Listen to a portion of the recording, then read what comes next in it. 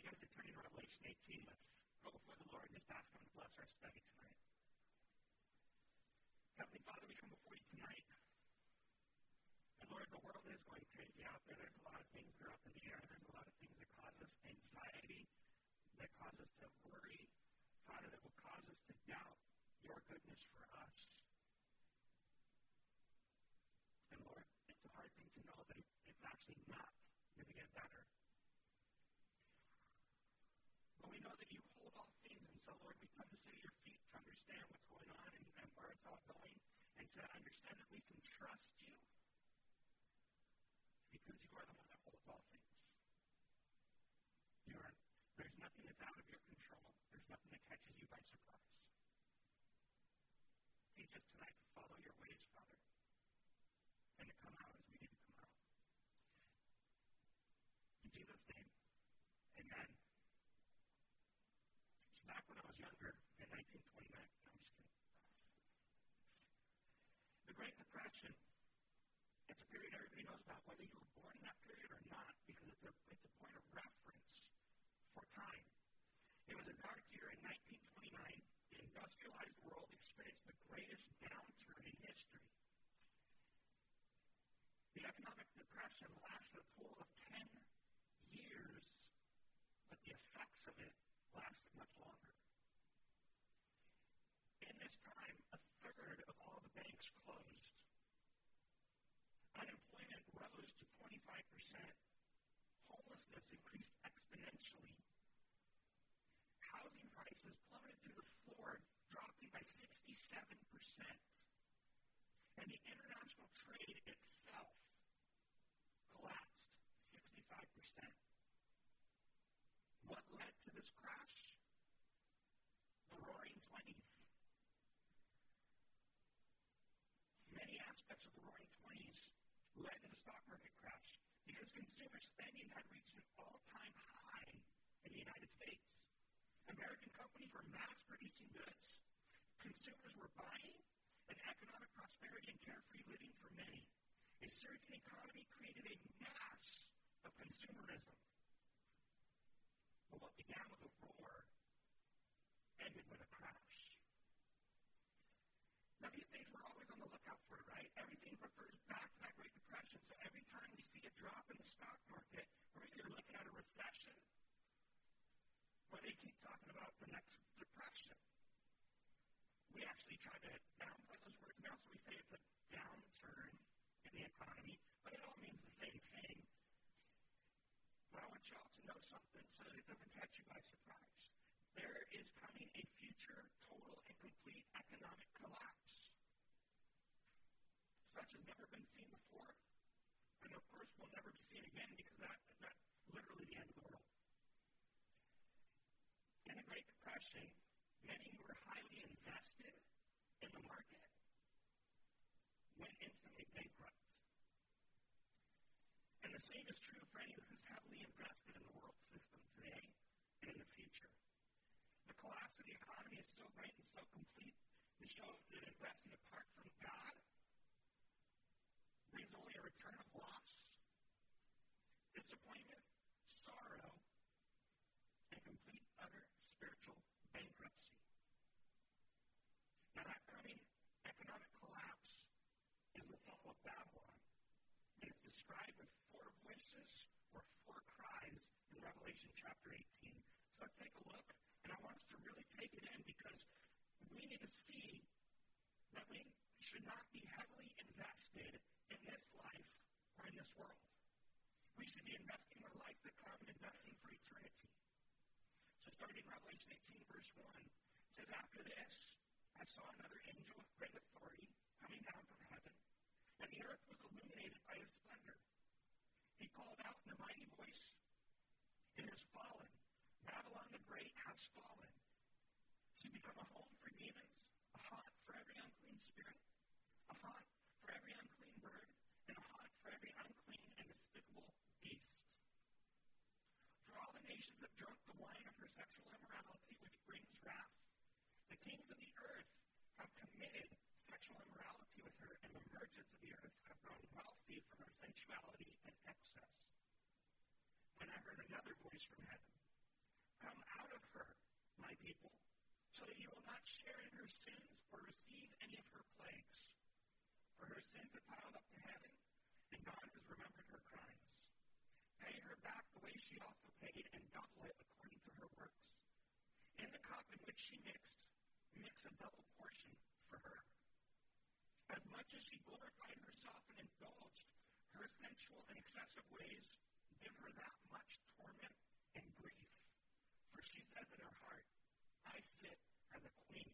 I am not a widow, and I will never see grief.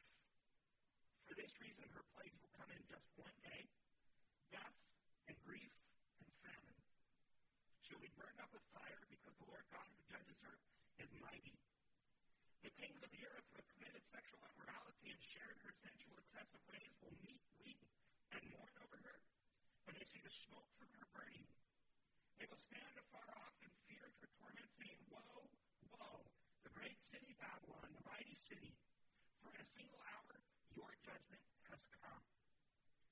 The merchants of the earth will weep and mourn over her, because no one buys their cargo any longer. Cargo of gold, silver, jewels and pearls, fine linen, purple silk and scarlet, all kinds of fragrant wood products, objects of ivory, objects of expensive wood, brass, iron, and marble. Cinnamon, spice, incense, myrrh, and frankincense, wine, olive oil, fine flour, grain, cattle, sheep, horses, carriages, slaves, human lives. The fruit you craved has left you. All your splendid and glamorous things are gone. They will never find them again. The merchants of those things who became rich from her will stand afar off in fear of her torment, weeping and mourning, saying, Woe, woe! The great city distressed in fine linen, purple and scarlet, adorned with gold, jewels, and pearls. For in a single hour of such fabulous wealth, destroyed. And every shipmaster, seafarer, and sailors, and all who do business by the sea stood far off, as they watched the smoke from her burning and kept crying out, Who was like the great city? They threw dust on their heads and kept crying out, weeping and mourning, Woe, woe, the great city, where all those who have ships on the sea became rich from her wealth, for in a single hour she was destroyed. Rejoice over her, heaven and you saints, apostles and prophets, because God has pronounced on her the judgment she passed on you. Then a mighty angel picked up a stone like a large millstone and threw it in the sea, saying, In this way Babylon, the great city, will be thrown down violently, never found again. The sound of harpists, musicians, flutists, and trumpeters will never be heard in you again.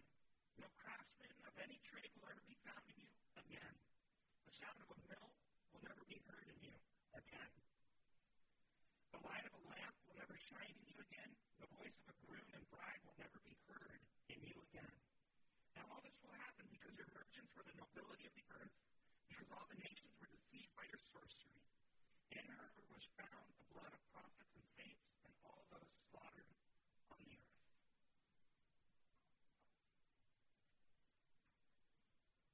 We have a lot of verses before us, but it breaks up real nicely into four different voices. The first voice we're going to look at is the voice that's declaring. The voice that's declaring. We're going to look at the first couple of verses here. It says, After this I saw another angel with great authority coming down from heaven, the earth illuminated by his splendor. He called out in a mighty voice, It has fallen. Babylon the Great has fallen. She's become a home for demons, a haunt for every unclean spirit, a haunt for every unclean bird, and a haunt for every unclean and despicable beast. For all the nations have drunk the wine of her sexual immorality, which brings wrath.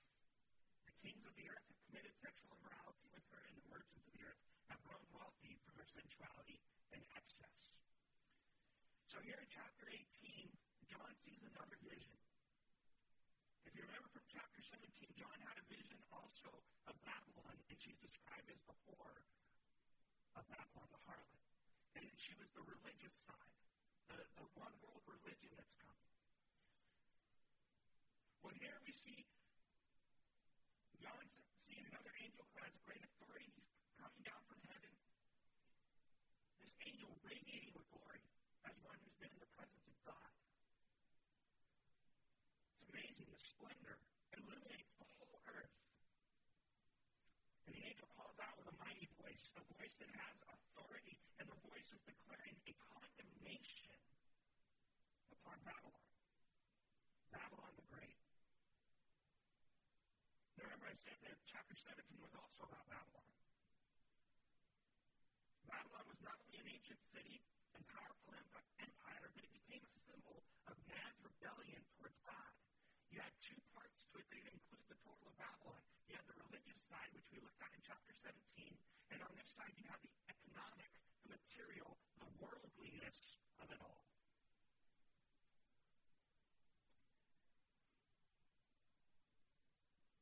They seem similar, but they're vastly different. If you take a look at it at just the surface level, the two manifestations of Babylon, one religious, one economic, or you could call it commercial, you can call it consumerist, or material.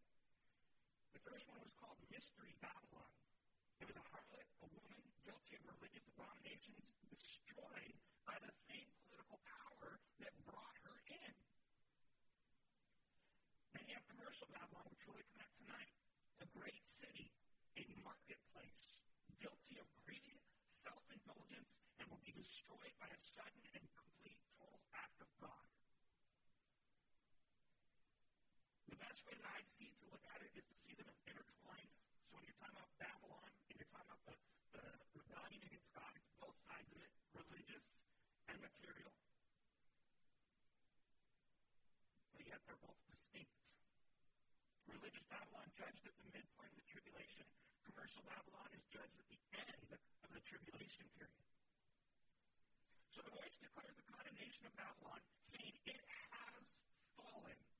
Hasn't yet happened yet, but they speak with such certainty because it will happen because God has said so. And its fall is so great that it becomes desolate. Babylon becomes a home for demons, a haunt for every unclean spirit. So utterly desolate and fallen, only demons and unclean spirits live there. Now, when it says a haunt, it's not like a Halloween haunted house or anything like that.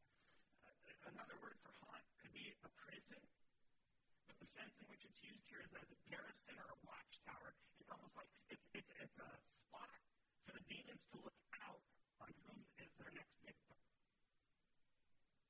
The evil spirits keeping watch over Babylon like birds watching and waiting for their prey, building their nest in the broken towers, rising up from the ruins.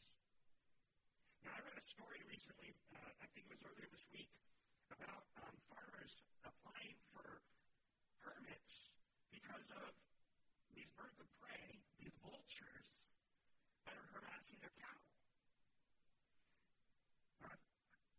That caught my eye. Vultures are scavengers. They only go after roadkill, things that are dead already. In fact, you always look up in the sky when you see it circling, something dead is around or about to be dead. These vultures are watching overhead, seeing the live cows, and are pecking at them already. Nothing is even wrong with the cows, but they're protected by the federal government. And that's why they're applying to, because they need to get rid of these birds.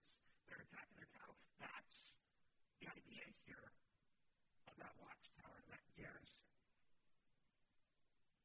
So what's the reason for Babylon's condemnation? What's the reason for her fall?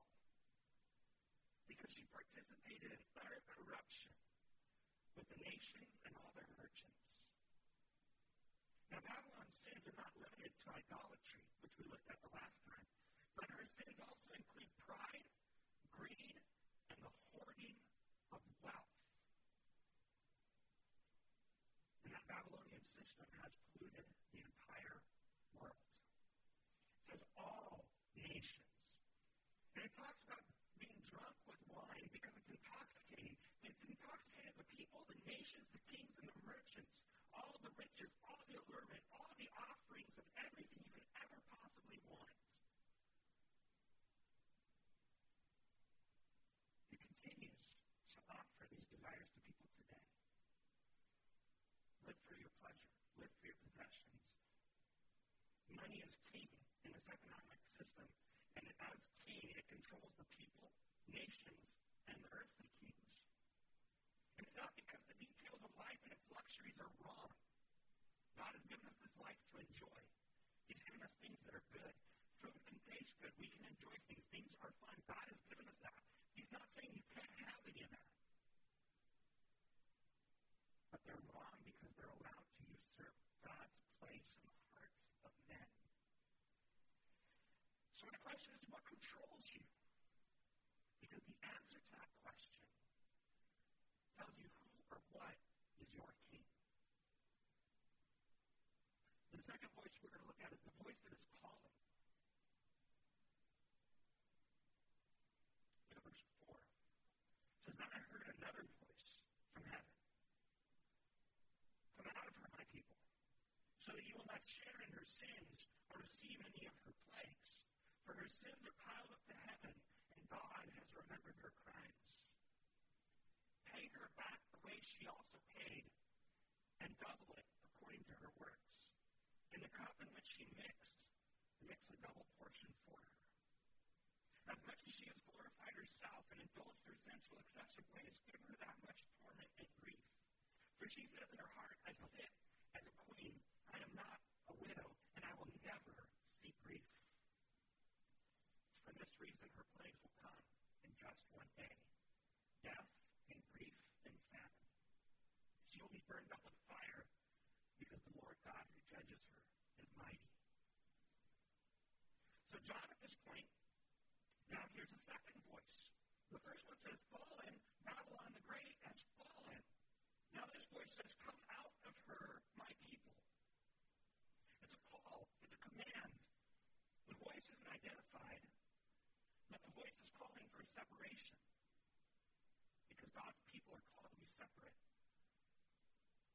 We're called to be separated and come out of the world economic system of Babylon. Come out and come away. Because the temptation to compromise for all that the worldly system offers is too great. It's as great for those believers in the tribulation period as it's been through all the ages for all believers. Look out and see anybody that's out trying to walk their Christian faith. There is so much temptation to compromise. Look at the churches that are struggling to survive. There's so much temptation to compromise. Change the message just a little bit. Make it a little bit easier to hear. Make it a little bit more friendly. Make it a little bit more inclusive. Because we need to keep the money coming in and continue paying the bills. Because we need to do this. Because some of the people that like to share the word don't do it for the calling from God, but they do it because they enjoy the benefits that it provides them. Commercial Babylon, with all its materialistic lure, is a constant temptation and a constant threat that has to be safeguarded against at all times.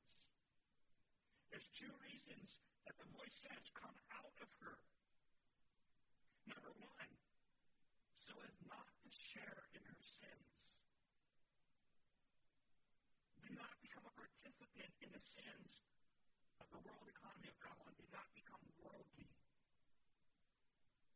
And the second reason is to not become a recipient alongside her with the plagues which she will receive. You see, when you are in a participant with something that is under judgment, you'll find yourself coming under judgment also. You will share in the problems. You will share in the punishments that come. The call to come out is it's imperative. It's urgent. It's not like, well, whenever you're done having all your fun, go ahead and come out. It's like, no, you need to leave now. You are in immediate danger. It has to be done now without delaying any further. But it also indicates that it takes a decisive choice and a decisive act. Nobody accidentally comes away from the worldly system. It's a choice. The same way as nobody accidentally gets sucked into it either. It's a choice. Materialism and consumerism, to the excess that Babylon represents, is not to be a way of life for believers, and is not to be, definitely not to be our source of security. Do you feel safer because the stock market is doing well? Do you feel safer because your investments are growing? Or do you feel safer because you know know that your name is written in the book of life of the Lamb. Where is our security coming from? Is it coming from our bank account? Or is it coming from the fact that Jesus died on our account?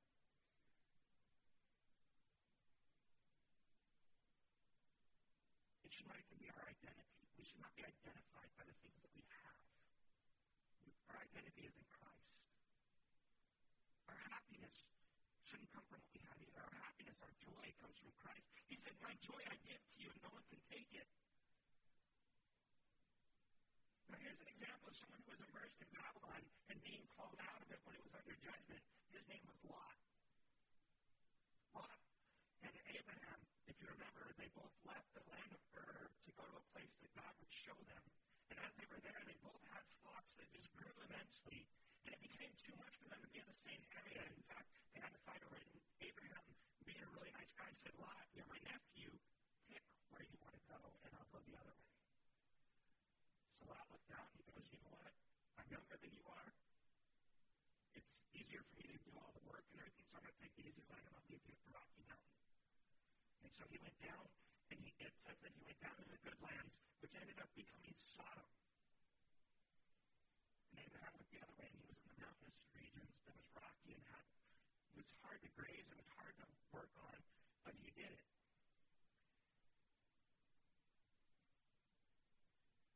Sodom came under judgment, and what happened? He sent an angel in there to get Lot and his family out, right? And as he took Lot out, Sodom was destroyed. But God is always calling us to separate out from the world. As I said in Genesis 12:1, the call from God to Abram, go from your land, your relatives, your father's house, to the land that I will show you. Get up and leave where you're at. You need to be separate from me. Isaiah 52:11 says, leave, go out of there. Do not touch anything unclean. Go out from her. Purify yourselves, you who carry the vessels of the Lord. Jeremiah 58, escape from Babylon, depart from the Chaldeans' land. Be like the rams that lead the flock. And Paul, in Romans 16 says, now I urge you, brothers and sisters, to watch out for those who create divisions and obstacles contrary to the teaching that you learned. Avoid them, because such people do not serve our Lord Christ, but their own appetites. We're even called to separate from people that don't follow God. And Paul again in 2 Corinthians 6:14 says, do not be yoked together with those who do not believe.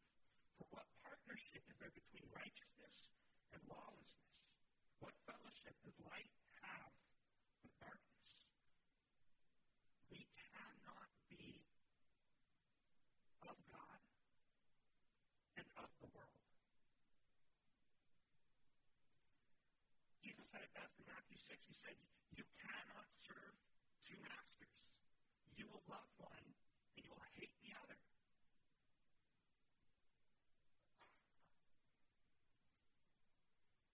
And you have to watch out because the sins of Babylon, they piled up to heaven. The sins of Babylon have piled up as tall as the tower that they built in Babel. And God has remembered their crimes. And that's an important thing to know because there are two things that God will do with your sin. Those who follow after the materialistic world will have their sins remembered and their iniquities known. But those who follow God and believe in Jesus have the promise of Hebrews 8:12, which says, I will forgive their wrongdoing and I will never again remember their sins. Babylon will be paid back when she is due. In fact, it even says on top of that she'll be paid back double, according to her works. Which tells me that her works is nothing but a thievery. It's a theft. It's a burglary.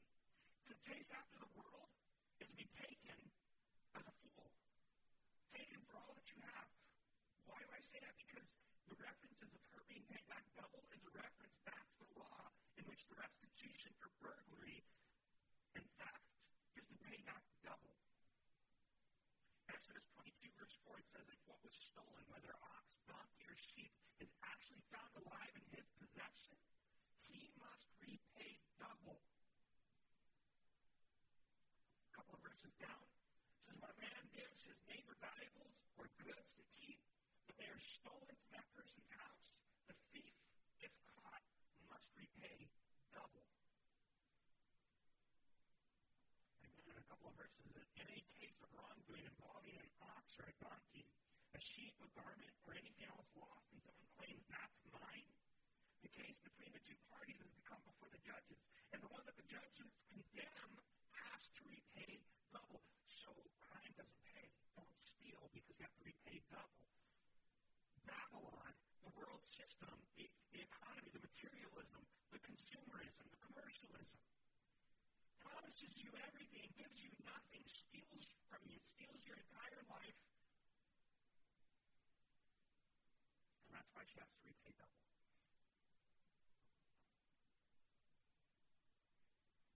The threefold sin of commercialism, consumerism, materialism, whatever you want to call it, is self-indulgence, because she lives luxuriously.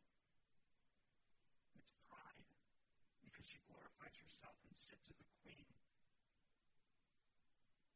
And finally, puts security in the wrong thing. She says, I'm no widow, and I will not see grief. What she's saying is, I sit as a queen. Look at me. I'm living high on the high. I'm doing really good for myself. Self-indulgence. Everything that you could ever want, you can have. The world tells you you can have whatever you want. You just got to work hard for it. Go out and you can earn it. You can say, I earned this.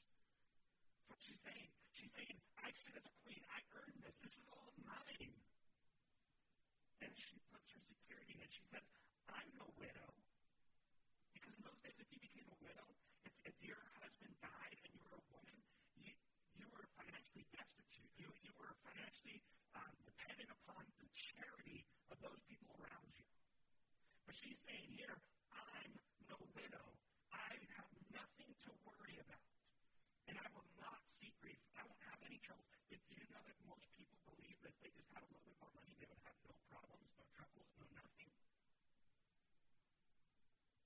I can tell you that that's not true. I'm not saying I've ever made a whole bunch of money, but there was a time where I was in the corporate white-collar world, and I made a good living. But you know what the funny thing is? The more you make, it's always just a little bit more. It's always just a little bit more. Never will you get to where you think you need to be. There's many prophecies that follow the same exact thing of what she's saying, that I sit as a queen. In Isaiah 47, verse 7, it says, you said, I will be the queen forever. You did not take these things to heart. You did not think about their outcome. So now hear this, lover of luxury, who sits securely and who says to herself, I am and there is no one else. I will never be a widow or know the loss of children. These two things will happen to you suddenly. In one day, loss of children and widowhood. It will happen to you in their entirety, in spite of your vanity, sorceries, and the potency of all your stuff. It says you can do all the witchcraft you want, you ain't going to change it. When I had that job that I was talking about, you know what I learned? After 10 years of being there, I got laid off at the first sign of an economic downturn. It was at that point I realized they want employees to have loyalty to the employer, but the employer has zero loyalty to you. The other thing that I learned, which was the best lesson I could have ever asked for, I didn't like it at the time, but the Lord took me through it. It was a great thing that I eventually got. I don't have to trust anything else. If I'm the Lord's, He's promised to take care of me. But here's the thing. I've added on to the list of what He's promised to provide. You know what God promises to provide? Food and clothing. Shelter's optional. When He says in those things of food and clothing, He will take care of us. You know why He doesn't promise us shelter? Because He is our shelter. Those who are heavily invested in the worldly system, materialism and consumerism, they heavily trust in it. And just like when the Great Depression hit and they lose everything, you know what they do? They lose their minds. Do you know how high the suicide rate was during that time? When people have no hope, when everything that they put their hope and trust in takes it all away from them. That same sense of hopelessness ugly head again last year at the first onset of all this stuff with COVID. Everything was shut down. People had no idea where the next dollar was coming from. They didn't know when they would be able to go back to work. They didn't know anything. And you know what happened? The worst thing ever. The churches closed their doors. And you know what that said?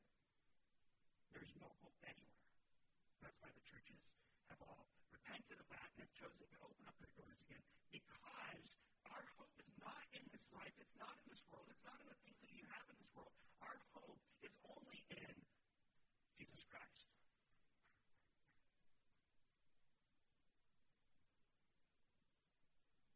And if you're like Babylon, and you think that your position is safe and your security is sure, it's for that very reason that the plagues come suddenly.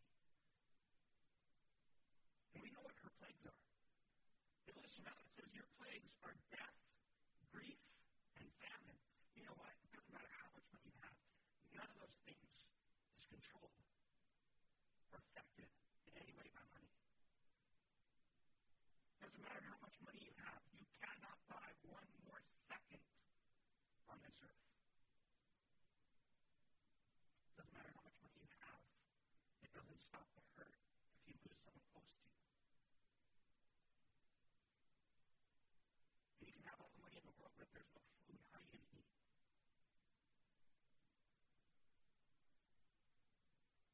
But know this, that the collapse of the economic system and the fall of Babylon is certain because God has judged her. He is mighty, and there's no one who can stay his hand. You need to understand this whole system of money that we trust in, the global trade, all this stuff, the stock market, one day, literally, it's all going to burn. We can't put our trust in it. It does not last. And so God says, let my people understand this and come out and be separate. Don't live for that which won't last. Live for that which is eternal. In 1 John 2:15, it says, do not love the world or the things in the world. If anyone loves the world, the love of the Father is not in him. Because everything in the world is the lust of the flesh, the lust of the eyes, and the pride in one's possession, and it's not from the Father, but is from the world. And the world with its lust is passing away. The one who does the will of God remains forever.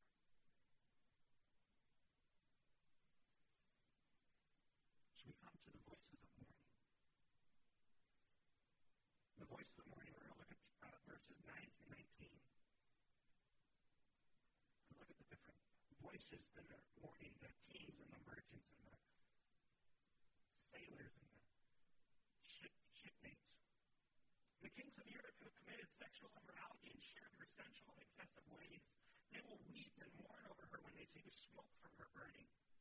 They will stand far off in the fear of her torment, saying, woe, woe, the great city Babylon, the mighty city, in a single hour your judgment has come. The merchants of the earth will weep and mourn over her, because no one buys their cargo any longer. Cargo of gold, silver, jewels and pearls, fine linen, purple silk, scarlet, all kinds of fragrant wood products, objects of ivory, objects of expensive wood, brass, iron, and marble, cinnamon, spice, incense, myrrh, and frankincense, wine, olive oil, fine flour and grain, cattle and sheep, horses and carriages, and slaves, human lives. The food you craved has left you. All your splendid and glamorous things are gone. They will never find them again. The merchants of these things who became rich from her will stand far off in fear of her torment, weeping and mourning, saying, woe, woe! The great city, dressed in fine linen, purple and scarlet, adorned with gold, jewels, and pearls. For in a single hour, such fabulous wealth was destroyed. And every shipmaster, seafarer, and the sailors, and all who do business by sea stood far off as they watched the smoke from her burning and kept crying out. Who was like the great city?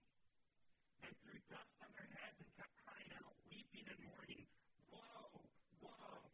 The great city where all those who had ships on the sea became rich from her wealth, for in a single hour she was destroyed.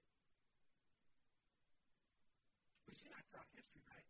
There's never been an empire that has lasted from one age to the next, right? I think the longest was just 200 years.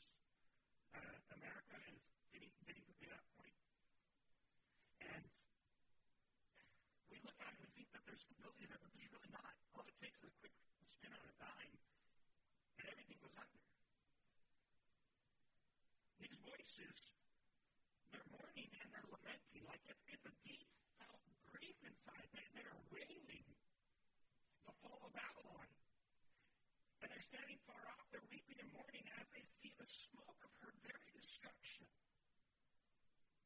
They lament and they say, whoa, like too much, too great.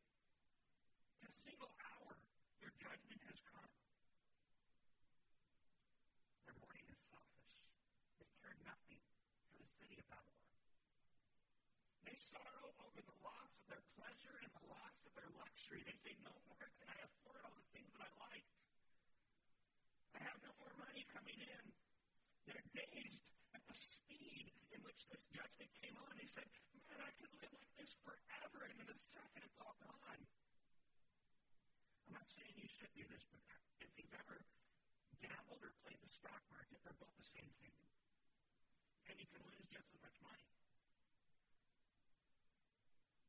You think, oh, I have it all made. Look at this. I have so much. And then it's gone. And you're looking at it and you go, how can I have less than what I started with?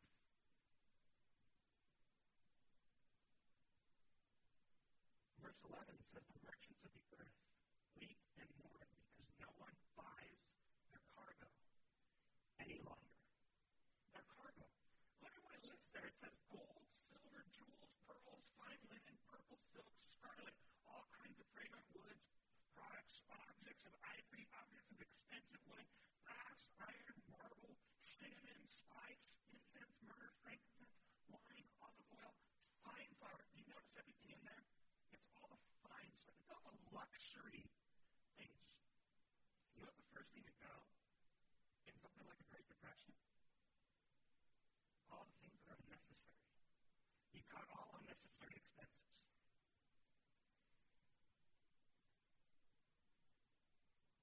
The list of worldly products, the list of items of commerce, the luxury, the excessiveness galore. And I want you to look at the last one that's listed there once again. It says slaves. Human lives. Certainly we know that there's a sordid past, not only for our country, but for almost every country out there. At some point in their lives, or in their history, I should say, everyone's been involved with some form of slavery. There are countries that are still involved with it today. And that's just the slavery that we're thinking about, because we're thinking about Civil War era slavery. But there's a modern-day slavery that's going on right now. It's called human trafficking, in which people are brought over or brought into the country or taken from wherever they're at, and they're forced into labor to make money for the people that have them.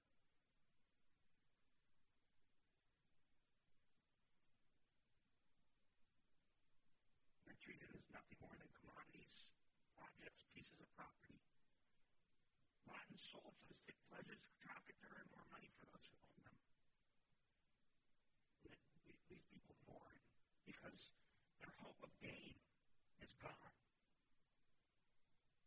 It's a picture of one who is so abandoned to wealth. They have no acknowledgement or fear of God whatsoever. Everything is permissible to them to make a dollar. And you might be sitting there thinking that you're okay in that if you dabble in the world and you chase after those things, but you're not as bad as those people. But the problem is, it's an addiction.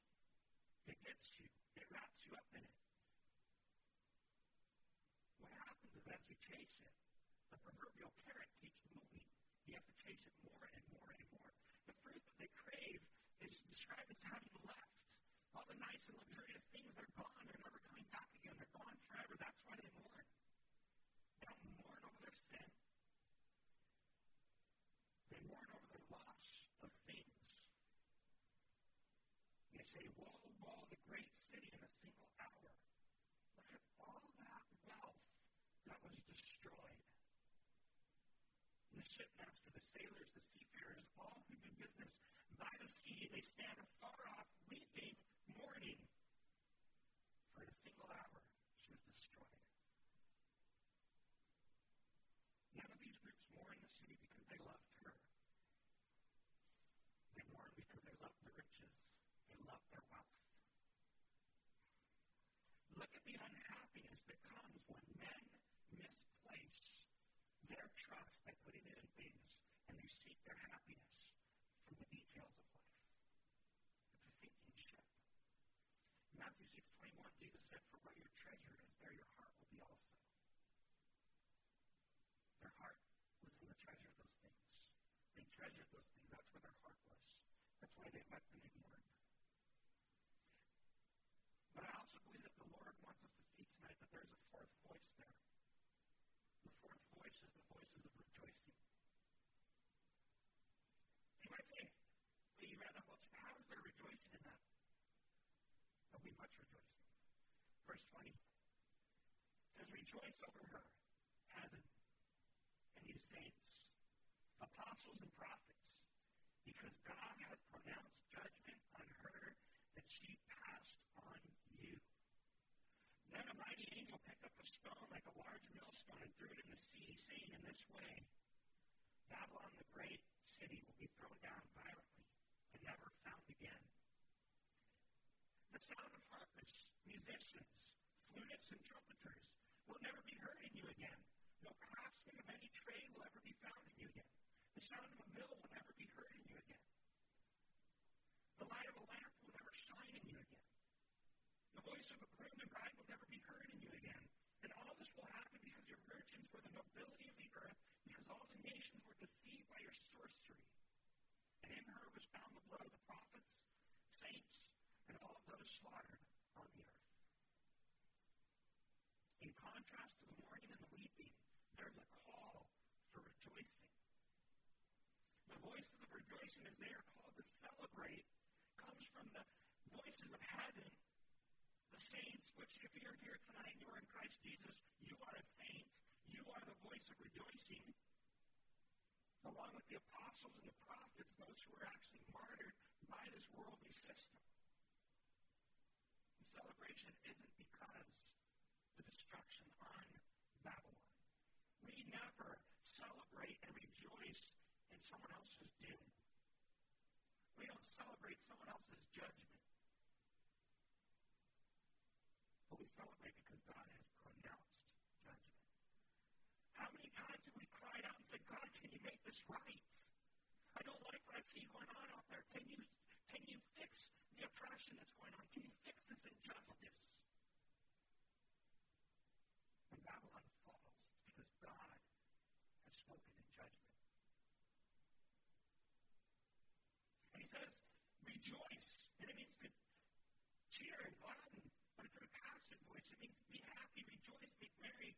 Allow yourself to receive happiness and joy from the truth of God's word about Babylon and its destruction. We look out and we see the world, we see what people are willing to do for money, right? We see what's going on in the government and what's going on with corporations. And we have so many things to separate us from everyone, right? We make classes of people. We have the lower class, the middle class, the upper class, the rich people, the top 1%. We have corporations and everything. And you know what happens when you have so much money as a corporation? You ever had to go to court against one of those corporations? You know they don't fight you in court, right? They fight you with money. They wear out your money as they prolong the court dates. Who can fight against that? What an injustice. They get to go stand before the Congress members and speak towards the things that are becoming law, lobbyists. Who can fight against that? Someone like us, we're supposed to be one person, one voice, right? But we don't get the audience that they get because they have the money. This world system produces that corruption. We cry out for it because as we're victims of it, we cry out for it because we're the ones that are oppressed by it. Rejoice because God has spoken judgment against that world system. It will fall. system being around. We will live and exist in perfect righteousness after God has spoken judgment. And as we trust and we seek and we receive that happiness and joy from the truth of God's word about Babylon, we should understand that this is what God's word should do for us as believers when we know God's word and we believe God's word. When we believe God's word, we can understand things like what Jesus says in John 16. He told, I told you these things so that in me we have peace. You will have suffering in this world. Be courageous. I have conquered the world. We're going to have suffering in this world. But we will not be conquered by this world because Christ has conquered the world. Oh, how important it is for us to look at these events as God's people and to see it through God's point of view with His Scripture. God's judgment on Babylon is vindication for His saints. Babylon, that world system, has martyred how many of God's people? You know why the world system has martyred God's people? Because God's people have always spoken God's word, which challenges their way of life, their comforts, their desires. That's why the religious leaders crucified Jesus. They didn't want to give up their positions. They enjoyed the world system. But God has fulfilled His promise as Babylon falls, and He's avenged the blood of His saints. So rejoice, as I said, not in the destruction of judgment, but rejoice and celebrate the righteous resolution of God's judgment. Because God judging sets things right again. Nothing will be made right until God judges. And Babylon's fall, it's final and it's complete. And the picture given here is of a large millstone. And it reminds me of what Jesus said in Matthew 18, verse 6. It says, whoever causes one of these little ones who believe in me to fall away, it would be better for him if a heavy millstone were hung around his neck and he were drowned in the depths of the sea. Because Babylon has led others into sin. It's not enough to walk yourself into sin. But when you walk into sin and you take others with you, that's more terrible. Therefore, Babylon will be thrown down violently, never to be found again, never to rise again. The world system will pass away and the fall will be great.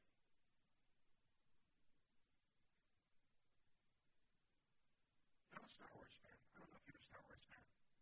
But you remember when they voted to allow the Federation to take over and they said that's how the freedom ends, with a thunderous applause. Well, this great world system, you know how it ends? In silence. No musicians, no harpists, nothing will be heard in them. There'll be no work being done. That's it. The city will be, it's going to die in silence. No one is going to raise it up again by going, oh, remember how great it was?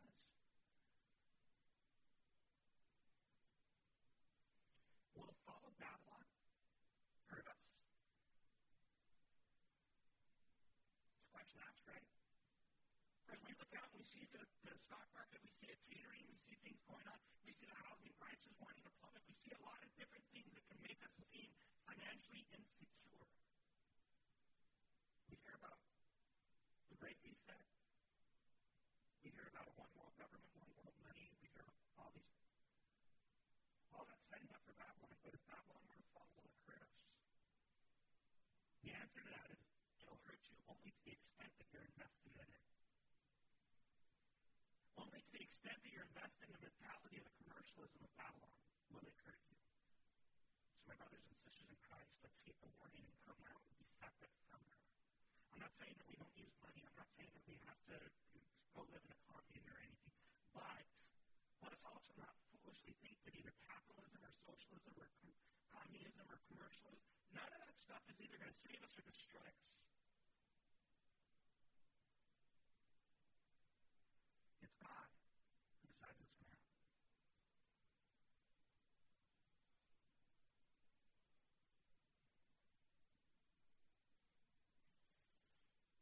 Why will Babylon pass away? there's three reasons given in that passage. It says, because her riches were the nobility of the earth. And I was like, what's that even mean? So as I was looking at it, I was trying to understand that. But this is what it says. Those invest in Babylon and all of its celebrity highlights and luxury, their nobility are the people they're honored and looked up to. So people that we see on the A-list when we like to watch the red carpet things, we go, oh, look at those people.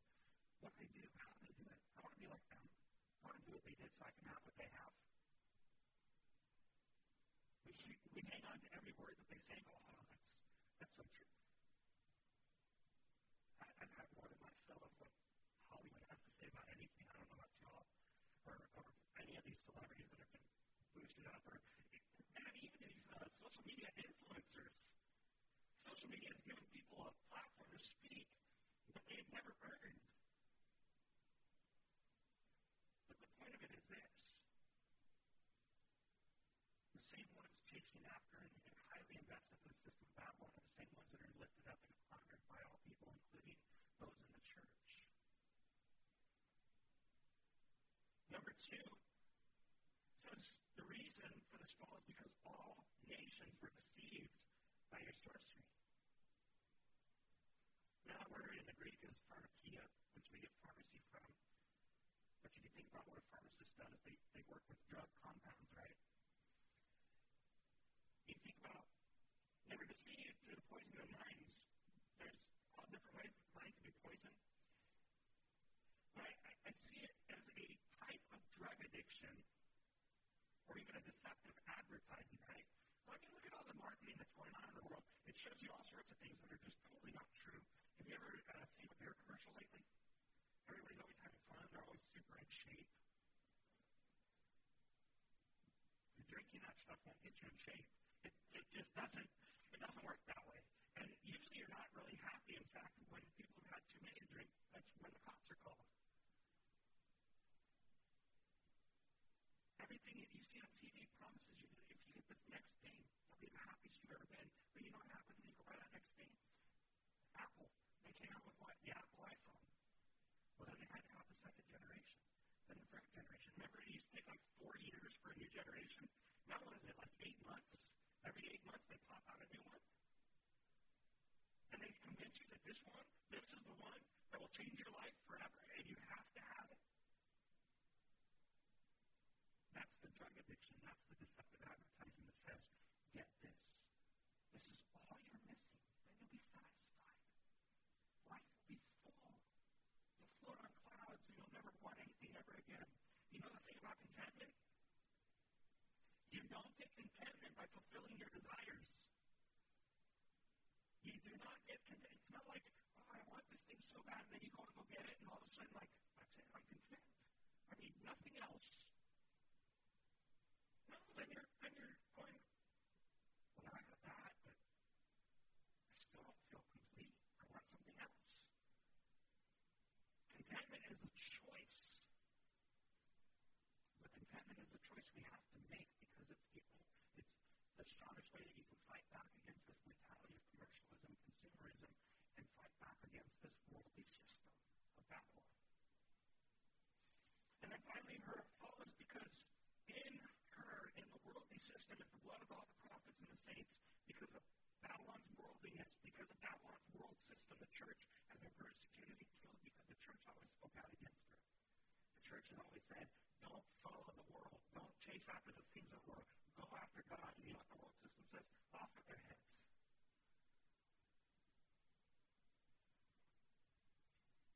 Because they want to serve their desires for luxury and their fleshly appetites. And the church condemned them for it.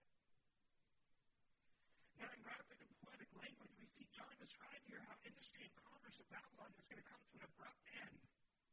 It's repeated over and over again. In 1 hour, we're called to come out and be separate from worldly things, things that do not permanently satisfy, that will not last. The worldliness of love, of pleasures, and possessions is a deadly form of idolatry. And it's deceptive. And here's the worst part. It's satanic in origin. And it only ends in destruction. People and sold as commodities. Perhaps you're sitting here, you say, I'm not a slave. As people become accustomed to the comforts of life, to the luxury that they are born in, that they find themselves in, that they enter into, as they become accustomed to these things, and they have to have these things, they're no longer luxuries, and they're now must-haves. In that same sense, we add on these bills that we have to pay. And the more bills that we have to pay, the more that we find ourselves unable to break loose from that system.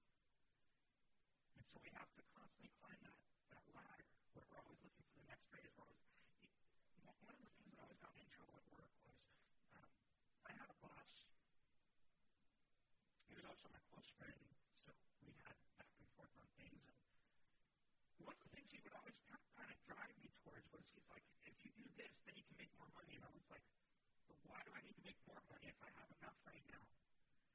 So, but you need more money. So he was head over heels when I got married, when I bought a house, when I bought a car. And you know what he said to me? Now I've got you. No truer words have ever been spoken, because as soon as you have all those things, now you are a slave to the bills. And you're unable to break loose. You find yourself, you wake up one day and you go, I can't do what I want to do. I can't do what God calls me to do, because I have to do what I have to do because I have this. I forget who it was that said it. I think it was maybe, but it could have been someone else. We said, you own possessions, right? Or do your possessions own you? My brothers and sisters in Christ, we are called to be in the world, not of the world. The question we have to answer tonight, where do you see your home? If it's here, if it's in this world, if it's in this life, you can easily tell that because you have everything invested here. Everything is stored here. But if this is not your home, and you're like, you see how I see it. We're visitors passing through. We are pilgrims in a foreign land. Let's travel lightly. Okay? We should store our treasures home, right? When we go on vacation, we take everything with us. Sometimes we feel like maybe our wives do. But we don't ever actually take everything with us because we always forget something. I forget a lot less because my wife packs more for me. But let's travel lightly. Let's store our stuff at home.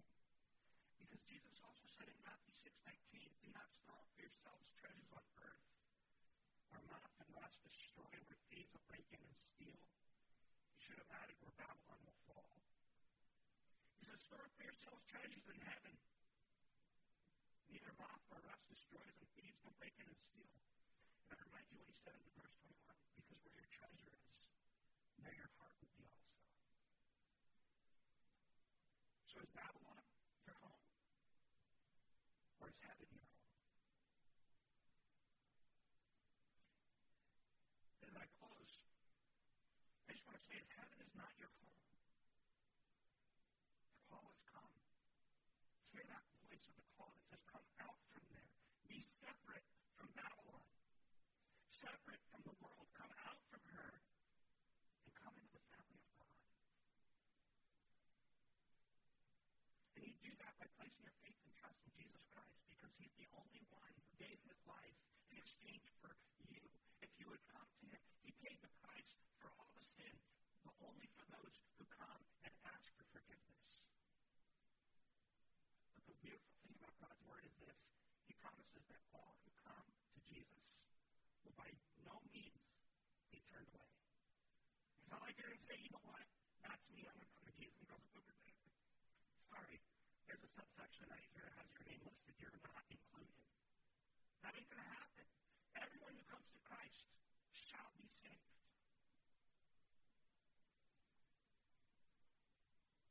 But I would say don't delay. Because as we're going to find out next week in Revelation 19, the stage is being set for the second coming.